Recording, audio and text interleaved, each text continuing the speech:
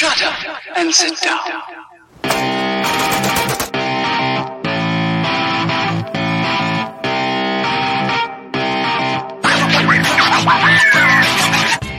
By all means, go for it. Have fun. Yeah. Just leave me alone. People are coming together more and more and more and more as the government has been failing us more and more. I'm against being shitty to people. You can't research your way into understanding somebody. One way or another, I'd rather have the fight now.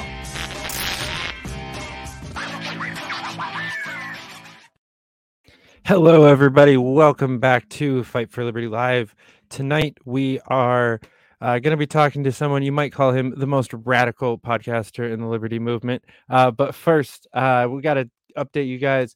Nug of Knowledge, they're out here doing awesome stuff, selling you the best quality premium CBD Delta 8 THC products you can get online, legal in all 50 states-ish, but definitely sell to you in all 50 states. So go online to nugofknowledge.com, use promo code F4L. You'll get 10% off your first order. And you'll be supporting not only this show, but all the other shows on Free Speech Media, as well as other cool people in the Liberty movement that work on this project. So go on over, check them out. Also, TOMFOR52.com is the place to go to find out about Tom Queter. He's running for New York State Senate in the 52nd District. At least that's where we think he'll be. They're still working on redistricting so that they can try to screw us over as much as they possibly can. But definitely go on to that website. Also, there's a link in the description to both his website and a donate link so you can go support an awesome, exciting campaign here in New York. But tonight, like I said, we have an awesome guest. He ran for Senate in Georgia. Now he's running for governor. He's done a whole bunch of awesome things, and you've seen him on the show before.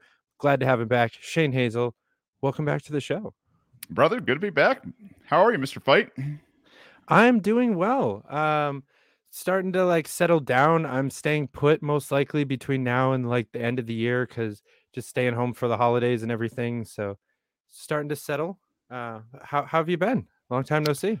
I know, man. The world's changed quite a bit. Yeah, I think even since the last time we got to hang out, man, it's, I guess we could have predicted this moment, but trying to stay as optimistic as I can. And, I think there's a lot of reasons to be optimistic in this time. We've got a fight ahead of us. I'm not going to lie, but, I think, for all intents and purposes, man, I'm pretty optimistic about what's going on in the liberty movement and in this country. I mean, there's a lot of rejection of the narrative. So yeah, absolutely.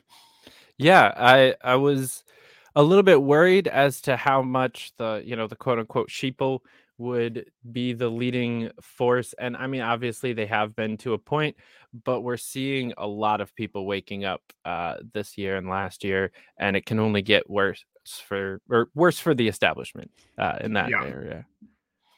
Yeah, well, I mean, they're going to try to make it worse for us in the meantime, but we've got some good fallback plans this time around that I don't think they have an answer for, brother. So yeah, all good. Yeah. So you do point out an interesting piece that it has been quite a while since you were back on the show. That was back in May. So a lot of things have changed. But I do want to I don't actually have a whole lot of questions or notes written because I mostly want to try to continue conversation that we started back in May and decided that it would have derailed the entire podcast episode. So we kept talking about your Senate race instead. But we were talking about the criminalization of both cannabis and other psychedelic and entheogenic medicines, and you were saying that you think that was an intentional kind of stopping us from being able to move forward in our evolution to where maybe by this point in time we would have evolved past the need for a government or be well on our way to being there, and you think that this was intentional to stop us from doing that. I agree, and I want to hear more on that. Yeah, I'll tell you, the guy Brian Maraska, I think is how you say his name. The immortality key. There's just some things you have to experience, right? In terms of psychedelics, and that's the thing is there are secondhand opinions, and then there are people who have actually gone and seen, and to see is to understand just how much you don't understand. But it also gives you an understanding of wait a second, right? Like, holy shit. What I was told that this stuff was between and for your audience, I mean, I'm strictly speaking from my own experience, psilocybin and cannabis, the different forms, especially of cannabis out there in terms of edibles and high concentrate THC type stuff. The once you see, right, you're like, well, man, like this isn't anything like what they told me it was going to be. The whole, we're on drugs, just say no, dare, all these ridiculous government indoctrination programs. You're like, I didn't have any urge to do anything stupid. I really just wanted to chill out. And really, if you do these things under care and, especially like, the way I had, man, I was just like, this is incredible, like incredible in a way that is so spiritual that you'll never ever forget it. And I think that's the thing. Is I was a guy that had kind of divorced myself from religion, prior to going down this road. And because the narrative was just falling apart all around me in this world, everything that I'd ever been told was just falling apart around me. I was like, oh, I'm sure a lot of this other stuff that they told me is going to fall apart too. And it obviously did. But what I found after doing it was a thirst for knowledge, right? Like why in the world, or who in the world, I should say, was the driving force behind making psychedelics criminal. And I'll tell you, thank God for the great horse deworming Joe Rogan, right? He had this guy Brian Maraska on, and a bunch of people that listen to my show. I had asked for great books, and they're like, "You got to read The Immortality Key." And once I had seen Brian on Joe's show, I'd seen some clips here and there, but I really didn't dive into it. And the episode doesn't do his book any justice. The book itself, man, for anybody who's out there that hasn't seen or read this book, I first of all, I recommend you listen to it, because the brain in Brad's head is absolutely a 12-pound brain, right? And at any point, cut me off, but this man is a classically trained linguist, right? So he can go in and out of ancient language, read it, speak it. One minute you'll be listening to him talk about things in Italian dialects or Latin or Spanish or even ancient Aramaic, right? And then you'll also have him go into the Germanic type of languages, and I mean just fluidly, as if it was his second nature. And I think it definitely was. He is not somebody who has ever participated in psychedelics, because he wanted his research to be that of a place of fact finding and purity, and not a bias. So you go through ancient history, and in terms of how ancient civilizations used to get together and really put together concoctions from wheat, a lot of times, which would grow things like ergot, which is a fungus, and they'd go and they'd trip balls, right? And I mean, the thing is it was these giant events where they would go out and they'd absolutely have these giant spiritual homages, where they were just at one with each other. And after going through a lot of the texts, they referred to it as the glue that kept humanity together, right? Like this is an amazing time. It's no doubt that when you talk about advancements in civilization, and the ability of humans to work together, instead of just crush each other skulls and fight for resources, these guys took a step back and they said, hey, you know what, I see those guys as human beings over there that are my equals, and maybe I should probably do some very libertarian type principles, right? Like not hurt them, not use force and coercion against them. But this happened all over the place. This happened throughout the Middle East. It happened throughout their Germanic lands. It happened throughout the the lands that are now considered just your Spain's and Italy and northern horns of Africa, and I mean all of these places. And as he progresses through the ages and describes the different type of psychedelics, he really starts to answer the question, like I asked earlier, is all right. So, at what point did this become bad, right, immoral, or forbidden, and who did it? And sure as hell, it gets to the church, the quote unquote first church, the Catholic Church, and he has access. He has access to some very forbidden areas, or I should say, at least lockdown areas, right? And so he goes in with all of his study and being a good Catholic, for most of his life, and he goes through this place with a fine tooth comb, and he finds the story of this saint. I think it's Brandon is the name of who was persecuted, I think, in the 1600s. Let's go, Brandon.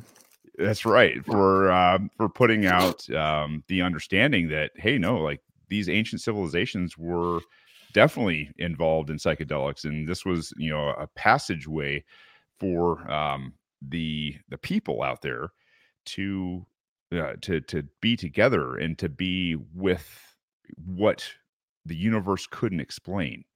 And I was just like, oh my gosh, well, they killed that guy, right? Like they killed this man of the church, Father Brandon, I think, and don't quote me on his name, but I think that's what his name is. And then it tells the story of quote unquote some witches, and these witches were burnt, murdered, basically, for taking a lot of the ergot type punch and everything else that they would serve to people, like communion, and they were killed for it, right? Like, and this is all buried within the Catholic Church. They know it happened, and they made a decision to bury it.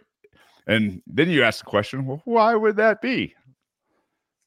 Of course, the answer is, if you can make people come to you as the church, and you can continue with the stories of the miraculous psychedelics, but basically neuter them, take all of the psychoactiveness out of them, and replace them with regular wine and some bread instead of a mushroom, right? What you get is a sterilized version of spirituality that's completely run through one organization at the time for power and control. Mm-hmm. Yeah, and I think it's interesting that this is pre 1776, so, and obviously pre like Nixon or any of the people that we as libertarians are normally shitting on when we're talking about the war on drugs. Like, this one's a little bit. Oh, this one's terrible, man. Like, this goes all the way to the top, right? To the tippy top. Yeah, and because if you allow other people to have access to quote unquote God, then you don't get to have that like control over the market, that monopoly on deity, the way that the Catholic Church did. I mean, then that's one of the reasons why the Reformation happened and why Protestantism came around, because that's part of what they were fighting. But I feel like what we're talking about here is like they didn't fight it quite hard enough, because they didn't realize quite what they were fighting. They got back that personal relationship with God part, but not how to maybe get that relationship started. Yeah, and I think Brian did a really good job of pointing out that and it was probably Paul Stamets, I think, who wrote the foreword on this, who is probably one of the leading minds within the psychedelic circles, right? So at any rate, when he talked about this, he said, spirituality is not something you just hear about and do. It's people can talk about it who have never done it and will never get it. It's one of those things that takes a life lesson and really a walk down that path. And it can be a little one, or it could be something that you devote your life to in controlled ways as well. And there's obviously a continuum there, but Yeah, it's absolutely one of those things that if people are looking for a closer relationship with the mysteries of the universe, right? Like to go and know instead of hearing and quote unquote believing. Yeah, I mean, I think it's something that is so powerful. That yeah, they couldn't leave it to chance, man. They had to start throwing people in cages and raiding their homes and killing them for plants and fungus, which who knows, man, maybe it's an alien species that alien technology that was meant for us to help develop. I don't know, but I'll tell you right now, like that's the beautiful thing about, I think, a lot of those psychedelic things is you are comfortable with not knowing the answers. You're quite comfortable with going, wow, it's so complex and so beautiful and so such a revelation for the mind. It's not one of those things that you have to have an answer to. You just go, cool, man, like this is something unique and it's personal, and it's also a shared experience depending on who you're with, who you're around, or who else is I, for lack of a better term, a seer, like somebody who's been there and then who's done those kind of things. Yeah, I like how you said, that it gives you that comfortability with not knowing. I think one of the coolest mindsets that I came to after or noticed after probably at least a half a dozen times tripping or so. There was a time where I was like, I was coming down and I was kind of like thinking back over some of all the weird tangents my brain had gone off on. And I was tripping with one of my or two of my good friends who are both like really deep philosophical anarchists as well. So all sorts of stuff. And I came back across like a big question that had never gotten answered, and I was just like, well, I guess I'll figure that out in the next trip, and just kind of like moved on. And then I thought back on it and I was like, normal me, like the typical me, me that's not on some sort of psychedelics would never be able to just move on past a question that freaking quickly. Like, just like, oh, guess I'll figure that out in a month or so. Like, who cares? Yeah, it's that Gives you quiet that patience, freedom. right? Hmm. Yeah, you're like, oh no, it's gonna be there. Like it's gonna be like the answer that you're seeking is gonna be there when the time is right too. Like there's this like I always had, I think, this understanding of faith. Like when times are bad, you just have to kind of sit back into it, take a deep breath, and trust and or know that it's going to be okay.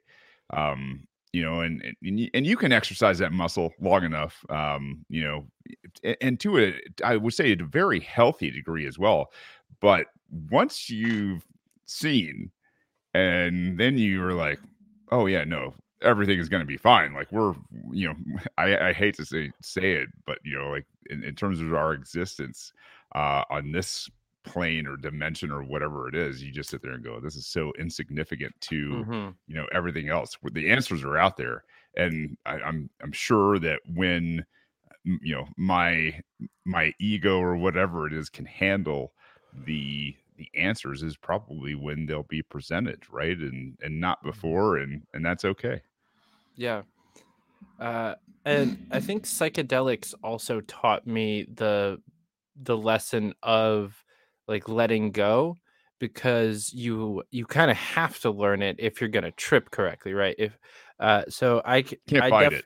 yeah, I got into almost all of the substances that I've ever used, except for psychedelics. I got into during like my late teens, early 20s, in like party scenes where, the goal is who, like at a frat party, the real competition that no one's talking about is who can have the most alcohol and look the soberest. Right? That's like no one wants to be the drunk asshole, but no one wants to be the pussy that said no to their 27th drink. So you're always trying to walk that line. And I found myself doing the same thing a lot with cannabis. It's like, oh yeah, I never say no to weed, like never tap out. Like if someone passes you the blunt, you always hit it. But try to still be kind of sober minded, know what's going on, not be stopped at a stop sign waiting for it to turn green. Right.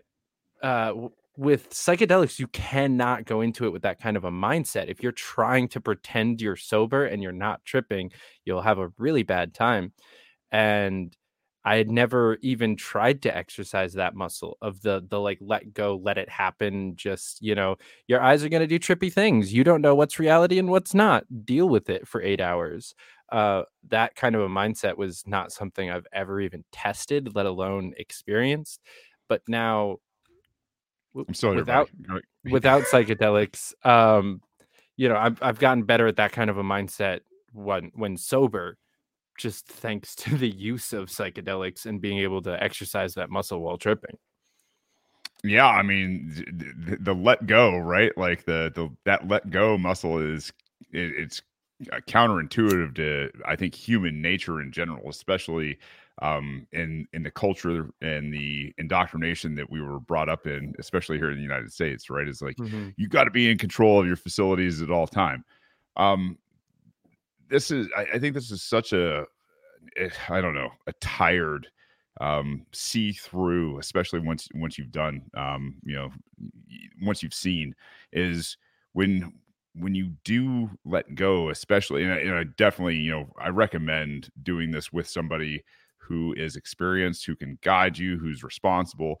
And for me, man, it's like, go to a good place, a quiet place, something that's natural to you, where you're very comfortable. And the outdoors isn't going to be comfortable for everybody. Sitting in the wood, in the middle of the woods, in different places, might not even be a smart thing, depending on what kind of wildlife you got there. Like, don't go out to Alaska in the spring and sit there and eat mushrooms, right? Like, there are hungry ass bears out there. But up here in places like North Georgia or Appalachian, right? Like, there's very few things out there in the woods that want to even approach a man who's sitting in the woods or something like that. But if you're not comfortable in that space, and you're more comfortable in, say, an urban setting or in an apartment, whatever it is that gives you comfort, the best thing is to learn, at small doses, right? Is to go in with intention, and to understand that, hey, listen, it's okay to let go. This is what you're going to do. And really, that's, I think, the coolest part, right? Is like, when you figure out you're going to do some work, and you're going to do some work on you. I don't think most people are ready to do work on themselves, right? You're not ready to be wrong. You're not ready to be made a fool. You're not ready to be scared of some of your past, or some of your ideas, or some of your thoughts.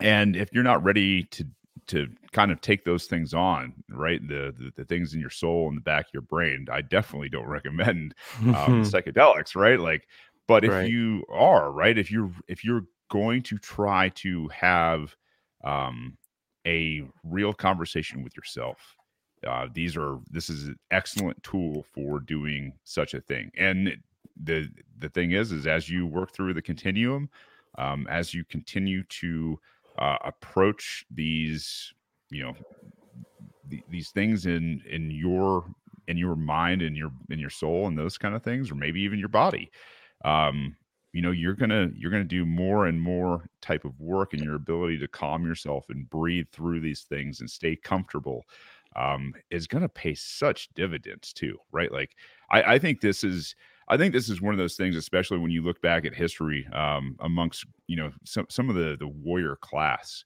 right? This is something that those guys did extremely well. And we obviously, in this world, we perverted everything, and the warrior class was one of these classes of people that weren't scared to go in and take a different type of inward journey, right? And a lot of that stuff is I don't know, front and center in my mind these days, for sure. Yeah, that's not only been taken out, but almost shut down in our quote unquote warrior class now. You're not supposed to feel feelings or think things. It's not suggested if you're trying to go into the United States military. But yeah, there's a reason alcohol is prevalent and it's not psychedelics. Right. But you mentioned like the lack of fear and kind of being able to be more vulnerable with yourself. And I think that's one of the key things that I've gotten to experience with psychedelics. And one of the things, I think it's important to kind of mix up once you're comfortable. You said like find a place where you're comfortable, especially if you're going to do it for the first time. Find some people that know what they're doing. Find a place where you'll feel safe. But I've found that exploring a little bit and doing a little bit more now that I've tripped. I'm not a whole lot, but I'm probably in the low 20s, somewhere like that, where I feel comfortable. It's been an interesting couple of years. It's been I did it almost every other weekend for about 2.5 months straight, so that racked up my numbers pretty well. Mhm. But I've very much enjoyed like a couple of times wandering around New York City, or I tripped. I did the most mushrooms I've ever done at the LP Michigan convention. Um, I got a little bit of mushrooms, and then I got quite stoned, and then we were having an after party, and great guy Ben Boren, he just had some stuff, and he just had a bag, and it was like for the room, for the party. And so like he got annoyed that I kept asking him for more, and he was like, dude, just like handed me the bag. He was like, dude, just have however much you want, just fucking, just like, it's for the room. And so I was just sitting there on the bed. I was talking to Spike, Caitlin Cloven, Ben, a couple other people from the Michigan LP, their newly elected chair, Tim Yao. And I was just popping them because I was stoned and I was a little bit hungry, and I was just like, I got munchies with mushrooms in my hand. And How many grams do you think? I really lost count, but I would say I probably had at least a dozen stems and caps, somewhere around there. It was because it was a good like 10 minutes. I was just kind of sitting there like every minute or so, just like popping another. It was and Spike was like leaning over, like, does he know what he's doing? Like, is he okay? Should we stop him? Yeah, who's watching our man David tonight, right? Like Right. just in This case. The thing is, the bag was like, I still didn't even make a dent in the bag. Like, people still went home with stuff, so I don't feel bad. But it was a good time. Some of the best visuals I've ever experienced. But yeah, the just that kind of freedom to be yourself and be a little bit more open and a little bit more vulnerable, first with yourself and then with other people, then allows you to be more okay with people being vulnerable with you, and being a little bit more open, understanding, and accepting of other people. And it's kind of this like great trajectory, all around helpful thing that you learn. Yeah, I think that's where the second part of that comes from, right? Is the glue of humanity is, somebody who's experienced, within themselves now, right? And they know what to expect depending on dosage. I don't recommend, high dosages of mushrooms Don't do what I did. yeah, be still somewhere. And I think that's one of the things maybe we should talk about too, as responsible adults, right? Is like, hey, listen, if you're getting into higher dosages of something, and I would definitely say respect what you're doing.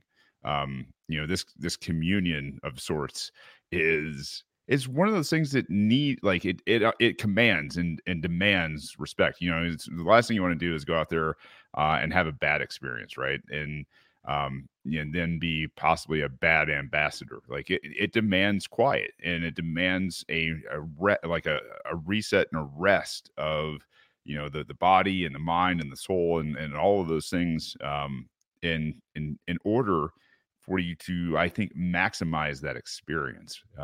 It demands a quiet and a peace a lot of times to do the best work. So, I mean, yeah, I don't know. Maybe if you're low dose, whatever, taking in some visuals, cool. I understand that kind of stuff as well. But for the heavy stuff, I think the other way. But like you were saying, um, the secondary piece of that is where you are able to have other people around and communicate with them on a very different plane, different level. Some would say a different dimension, and you're just like, yeah, like, I don't know who this person is. I really don't care.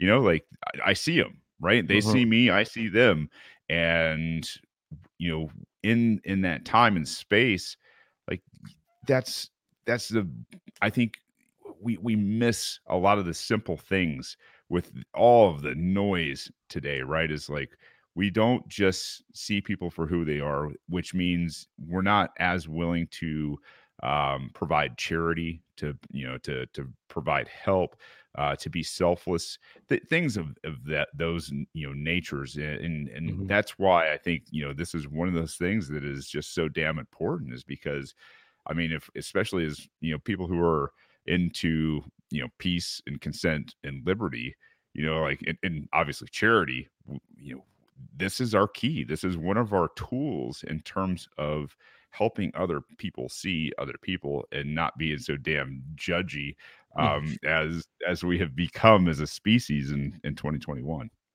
Yeah, for sure. And one thing that I think is always important to point out when talking about psychedelics is that they're not always necessary to achieve a lot of the stuff that we're talking about.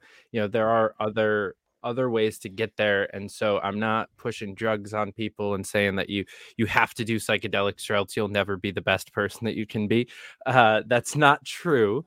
Um, and actually, one thing that has made me that definitely triggered something in my brain of gaining a lot more respect for Spike is because normally it's difficult for me to have like really lengthy conversations and like in-depth conversations with a sober person when I'm tripping. And it's hard for them to kind of match the vibe and like slow down a little bit and get deep and have that like deep intellectual conversation. But Spike was matching us in that entire room completely sober. No, because he is sober. So like no weed, no alcohol, no mushrooms. All of us were fucked up. And he was like completely matching the vibe and able to go as deep with the rest of us. And that's something that you just don't encounter all that often. No, and I'll tell you what. I mean, he is a very gifted person, just in general. I mean, if you've ever been around Spike, Hmm. he's a great guy to be around. He's got a great energy, and he's obviously just naturally at peace. And you're right. You're like that's not a common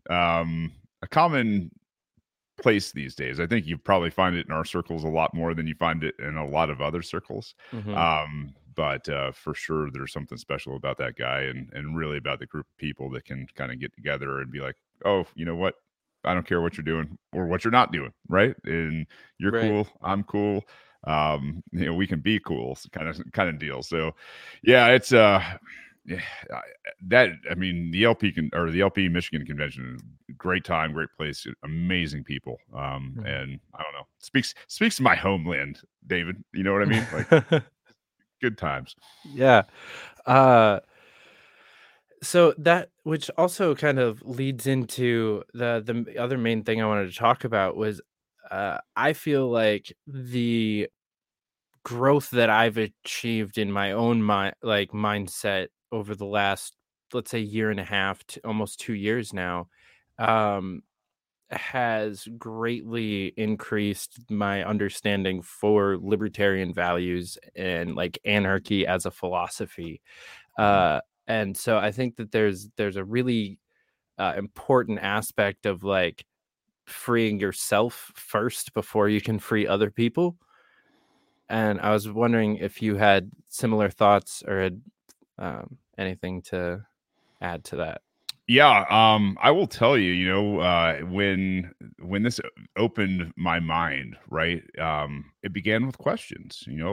I think I had more questions than answers every time, which being inquisitive to where you'll work at finding answers is what grows obviously those little wrinkles in your brain, and sometimes leads you to new questions or new answers. But it did something for me as well. I mean, besides just, I mean, the creativity. I mean, just like a tsunami, right? Like the what you wanted to get out to share with the world that was going on, where you were no longer Mhm. afraid of it, right? Like that barrier of being afraid of what other people thought, like that's not a thing anymore. Like, I don't care. It's not that your opinions don't have some weight. Like, you obviously, you're a human being, and so you're relevant. But in terms of getting inside my OODA loop,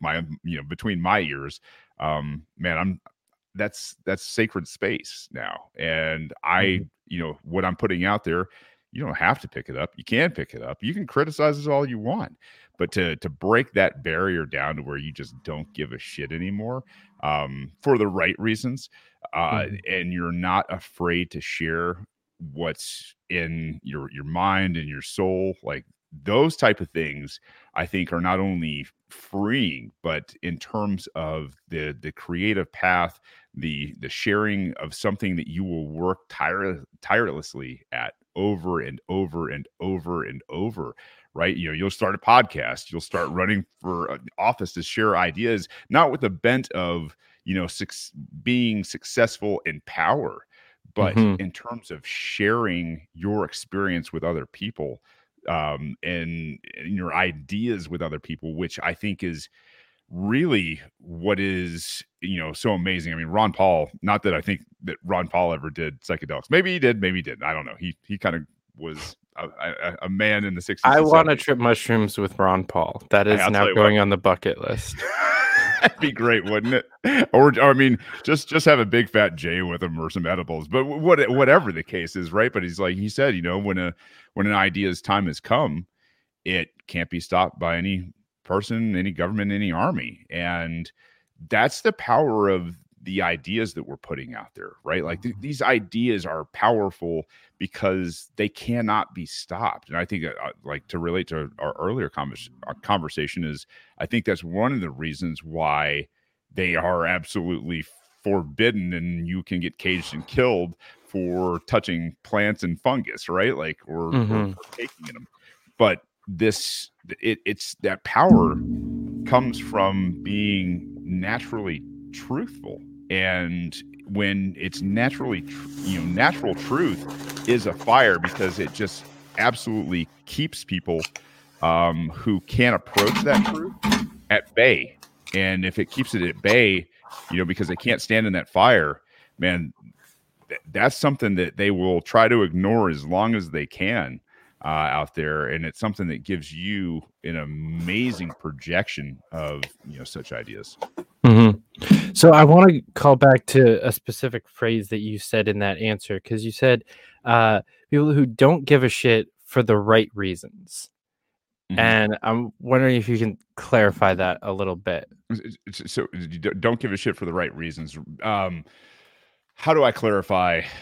Like, I think you have to come to peace in this world with, you're not going to be everybody's cup of tea, right? And that's okay. Like, you shouldn't be everybody's cup of tea.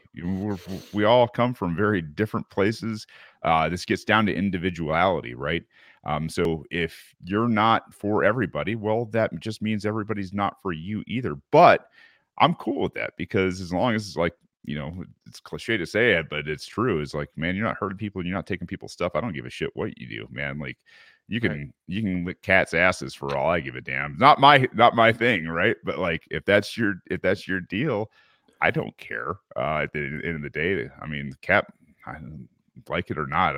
If it's animal abuse, I don't know. But like, that's I think that that point where you get to the, like, you're just that person that is unfazed, and I'm not saying the outer world doesn't take its toll, depending on where you're at.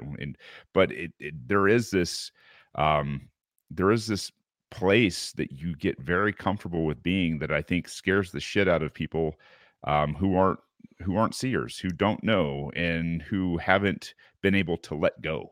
Right. Like that's where, we were talking earlier is the ability to let go.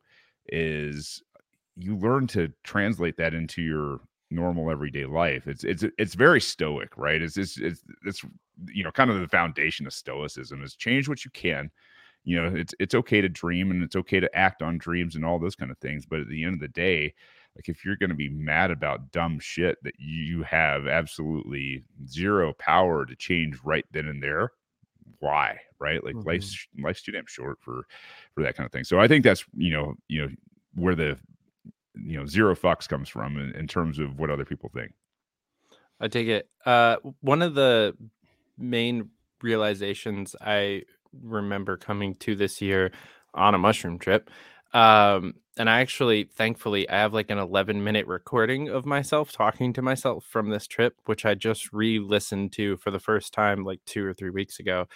But it was probably like a 6 month at least build up to this realization where I had been building up this dichotomy in my mind of like the put together charismatic leader that like has things planned out, knows what the fuck is going on, all of that stuff. And then the kind of like calm, uh, go with the flow personality, maybe like a Ram Dass style, just like chill. And actually, I had a really great conversation with a close friend of mine, and we were talking about personality types, and she was going through a breakout that I had never heard of before, with the personality types. It was like numbers, and she pointed me out as the one that was characteristically like flaky, unreliable, and like all of these things that I am sometimes, but I'm like really, really actively had been trying for years to like be more of that put together person. And specifically in my friendship with her, I had really tried to not let any of that part of it through. I've been reliable.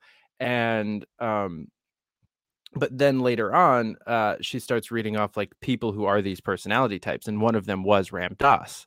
And she was like, just because they have this personality type has a tendency to do these negative things doesn't mean like you definitely are flaky and unreliable. It just means that you're more like you have more of a likelihood of going that way. And it kind of like broke down a lot of that dichotomy. And then I was struggling with that and did a mushroom trip like maybe 2 weeks later and kind of came to a real realization that it's not a necessary dichotomy. And I think that plays into a little bit of what we're talking about here of like that go with the flow mentality doesn't necessarily mean that you can't have your shit together. I guess is my point. Like as a party, we don't have to be so like, oh yeah, you do you, man, that we don't run a successful party. Like as a candidate, you don't have to be so easygoing that you can't like demand things of your volunteers and your staff. Like you can still work that. And maybe you're not the most go with the flow kind of person anyway. You still have those libertarian ideals, but you're still really structured. You have a great place as a campaign manager or something like that, because most of the candidates suck at that shit. Yeah, well, I mean, and think about where we're trying to go too, though. And maybe this is a 2 point factor in terms of, we as libertarians are trying to remove this metastasized cancer that is the state from our lives, right? And so, for one, when we're successful, what we're going to see is what we're seeing now. We're going to see a collapse. We're going to see this distrust in institutions and centralization and authority and people that hurt people and cage people and kill people. Like we're seeing all of this. I mean, and I don't think as libertarians we take enough pause to see, this this time, which has been hard because change is hard for humans. It's naturally hard. We're very stick to it type of creatures, right? So, I'd like for people to sit there and take a little bit of homage, a little bit of umbrage, and say, like, listen, we are seeing an empire collapse right now, and it's not because you know the state isn't doing what it has always done. Jesus Christ, it's doing everything that it's always done and then some, right? Like they're the most well-funded empire that the world's ever seen. They're doing everything that they possibly can this time around to stop this damn thing from crumbling, to keep their power. And every day you just see more and more and more distrust. I mean, Donald Trump was absolutely hated. Joe Biden is hated. The difference is a lot of times the press is covering for guys in the quote unquote Democratic Party versus where you've got 80 to 90% negative type of news for guys in the Republican Party. The bottom line is like, great, either way, their numbers are at rock bottom. And at the end of the day, if we're successful, what we're looking at is these guys don't exist or they have no power. Either way, like, we're successful. And I think a lot of people in the Libertarian Party still see success as power. I think they still see success as having seats of power. And I mean, I don't see it that way. I see it as use their own silly system to gain as much traction for the ideas of liberty as possible. And if we're doing our damn jobs in those arenas, well, all you're going to see is more and more of what we're seeing now. You're going to see this absolute catastrophe of an empire implode amongst itself. And I mean, look around, people. Like, you're doing it. Like, we're doing this. We don't have to be great at running campaigns. We just have to get out in front of people, plant seeds, and let those people go on and dig, scratch, inquire and teach themselves. Because let's face it, most of us, that's how we did it, right? Like, you didn't become an anarchist or an anarcho-capitalist overnight. It came with like lots of really, really long hours of reading, of listening, of study, of scratching at itches and answering questions, and to get back to kind of the psilocybin side or the psychedelic side, a lot of that is spurred by opening your mind to maybe other people's ideas, other people's culture, other people's thoughts and ideas. I mean, if you can open your mind and try to see perspectives where you're not trying to win conversations, you're trying to learn from conversations, man, we are so much further down the road. I think libertarians need to start looking at, okay, well, when we finally get there, which I think we're going to see it in the very near future, is like, all right, now what? Right? Like, now what? Right? Yeah. What are we planning for in that time and space? Lots of psilocybin. I mean, yeah, it's like, how do we perpetuate a culture? How do we perpetuate this glue that is humanity? And I'm telling you, I've got some ideas. I really like. I in the next, I don't know, probably 6 months, I have some gigantic ideas about this kind of stuff. And I mean, I can't wait. Like, I am so excited about what our opportunity is right now. Well, I'll definitely have to have you on for a part 3. But I really appreciate the point that you were making there about like homage to the time that we're in and the opportunity that we have, and you said earlier how like insignificant of a blimp we are on the timeline. There's been plenty of empire collapses along the history of the US. A bunch of people have been in places during exciting times, but we're in one of those really exciting times. And I think, really interestingly, like my generation, we grew up on movies and books like Harry Potter, Percy Jackson, Star Wars is for my generation plus the one before mine.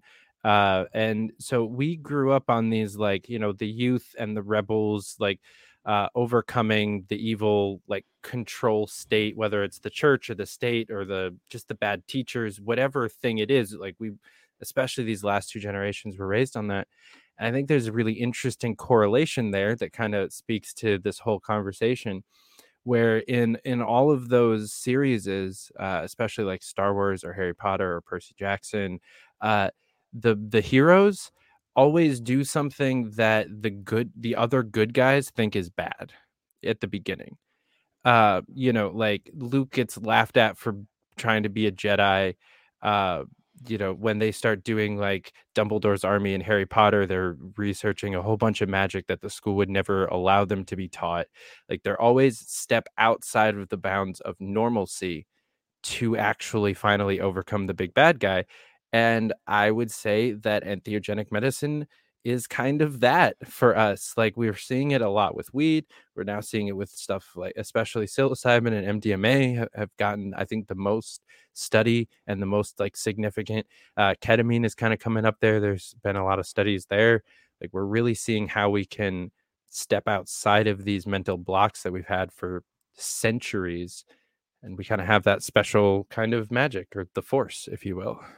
Think about all these convergences, right? And that's really what you're looking at. I mean, I think you nailed a lot of the pop culture stuff for us. I mean, we were the even my generation. I mean, I know I'm probably about a decade older at least, but it's one of those things where growing up, it was He-Man and G.I. Joe and Transformers, as cartoons. And, now that I've got kids and, we've adopted all the comic stuff from, the pages of the comics into, the actual on-screen type of stuff. Like, you're right. And especially the Harry Potter, like, no doubt about it. Like, you make a tremendous point in terms of when these things start to make sense to others, that's where that bell curve comes along, right? You've got your pioneers, you got your early adopters, and then comes the crowd.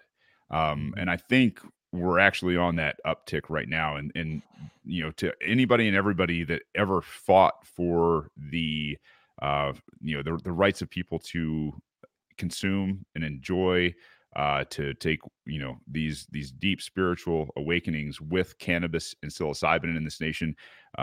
My eternal gratitude to each and every one that has stayed the course and fought for those things. And I don't think it's any coincidence that as these things have become more prevalent in our society, we've also come to this point where more and more people are questioning the society, at least the power, this masquerading Wizard of Oz that's behind the curtain, right? So, yeah, man, I think the one thing that you hit on that I think we should maybe talk even more about is, you got to stop asking permission.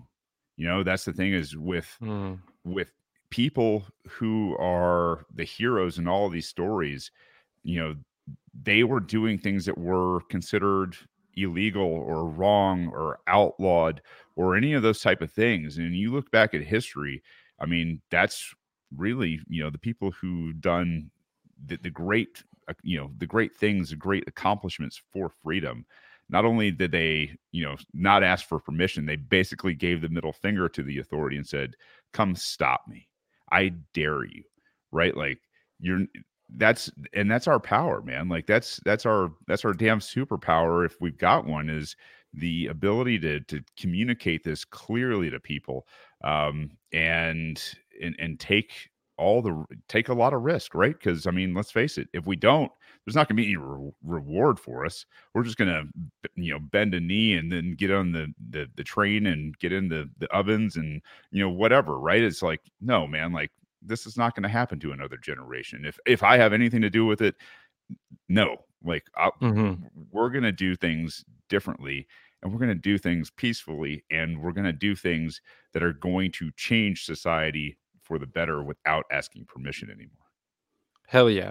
Yeah, and to land this plane with the back to the Harry Potter reference and a little bit of a call to action, I think to what I was saying, like a lot of us grew up reading these books and getting excited, and like I can't tell you how many times I've had the exact thought reading one of those books of like, I wish I lived in X universe or an X time period. I also was a big fan of like World War II kind of like semi-fictional books when growing up. Sure. So I was like, oh, if only I lived there and could like be a war hero, blah blah blah blah blah.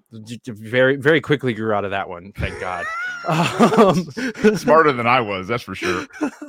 Well, I wouldn't say quickly. It was probably like 16. I was close, but I think I was like 24, so you nailed it. But and I think a lot of people grew up with those similar mentalities of like, I wish I was in this situation and I could be part of Dumbledore's army. But what we're finding is that most people wouldn't join Dumbledore's army. They might not join like Umbridge's little Inquisitors club, whatever. Maybe they're not ratting on their friends about like not having their masks on or whatever, but they're not joining the group that's learning the important stuff to fight the important fight. They're just kind of sitting around and they're chilling out. When I'm saying that, I don't think the Libertarian Party is Dumbledore's army in this narrative that I'm saying. There are a lot of people who are dues paying members and have been for a long time that are not in to that level where they're actually like really trying to fight the fight. And a lot of people are still kind of paying homage to the system as it is. Like you said, they're still trying to just get that power, and they're not trying to actually change the world. And we need more people trying to change the world. I agree wholeheartedly, man. I think I want to share a little bit. I mean, I know we've got a little bit of time here. I've got some plans, especially I hit on some post-traumatic stress in my show this week. As I had experienced for my days in the Marine Corps and all that kind of stuff, and kind of around the whole Rittenhouse trial, and not to bring any of that into it, but what I would love to do is take a bunch of people who have had post-traumatic stress, and if they're inclined to go down these paths, is introduce them, show them, take them out, especially the warriors. And the thing is like I said, you don't have to have had military experience like to be a warrior, right? There are a lot of people who escaped that life because they knew better than to go join the military. A lot of us are had to go and see it firsthand to have that realization. But to take these people and show them a different type of spirituality that they were ever told, to have them come together and now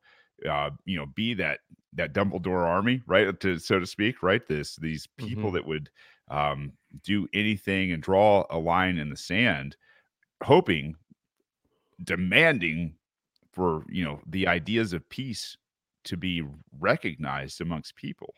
I think that's going to have just this giant effect. And I don't think it's going to be, I know there are already places where this is going on. I know it's not going on around me yet.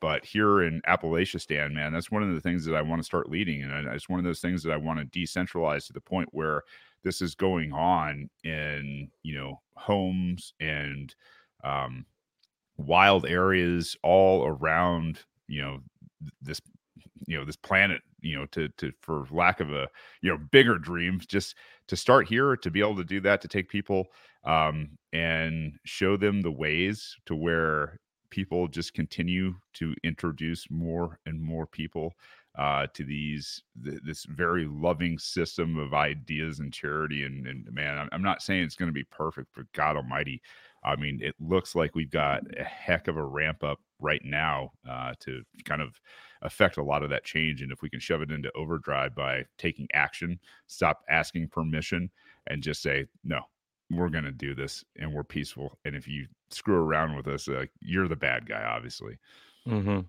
Hell yeah. Shane, thanks so much for coming on. This was great. The show, like this episode could have broken tradition from the show. It's normally a lot more tangible and actionable, like how to start a pack, how to do graphic design kind of stuff. But I think that this episode, I'm really glad. I think it still stayed on brand. Like this was all like really tangible, actionable, like advice on how to live a better life and to promote freedom and liberty.